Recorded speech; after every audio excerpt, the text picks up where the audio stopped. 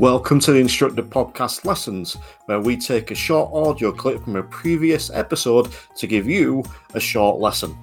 Enjoy. I think that we've got a societal shift here as well, but we need to bear in mind in that we are in general moving towards more of a subscription economy. So this goes across the board. This goes from DVDs. You know, we don't buy VHS tapes, we don't buy DVDs, we don't buy Blu-rays. We just stream on Netflix now. We subscribe. We don't own our music. We don't own. We own less and less. We've seen it in the automotive industry with the move from buying cash towards PCP. I don't know the precise percentage, but I know it's a significant percentage. And when I say significant, over 90% of cars are bought on PCPs now rather than outright cash purchases.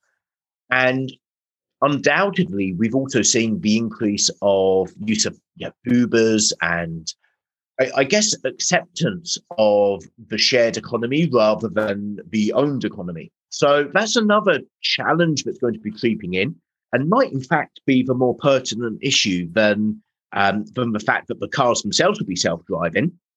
It might be more accurately referred to as the driver isn't driving, whether it's a computer doing it or an Uber driver, it doesn't matter. It's somebody else doing it.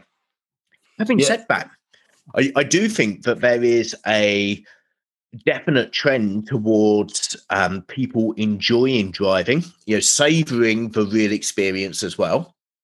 And who knows which direction this is going to go in.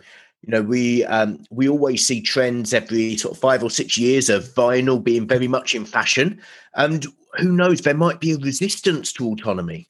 There might be a cachet in actually having your car.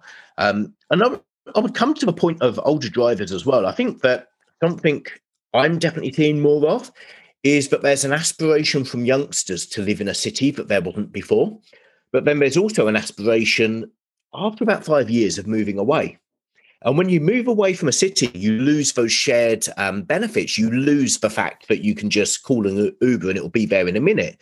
You lose the fact that there's a car club that you can jump into outside, and you have to move into the world of car ownership. So it's an interesting time for the industry because it's moving, and I guess the wider industry just needs to move with it.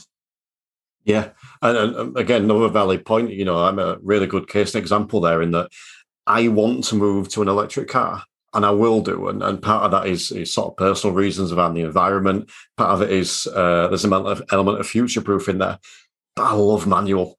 I love having a gear stick to use. That, to me, that's driving. That's what I enjoy. So I've kind of got a real sort of thing to decide on next 12 months. It's a conflict that so many people have. I know that when I bought my last car, so I bought a car 3 months ago, and it's really strange, by the way, Terry. It's really strange buying a car without seeing it. It was during lockdown, so I wasn't able to open the door, let alone have a look round, let alone do a test drive.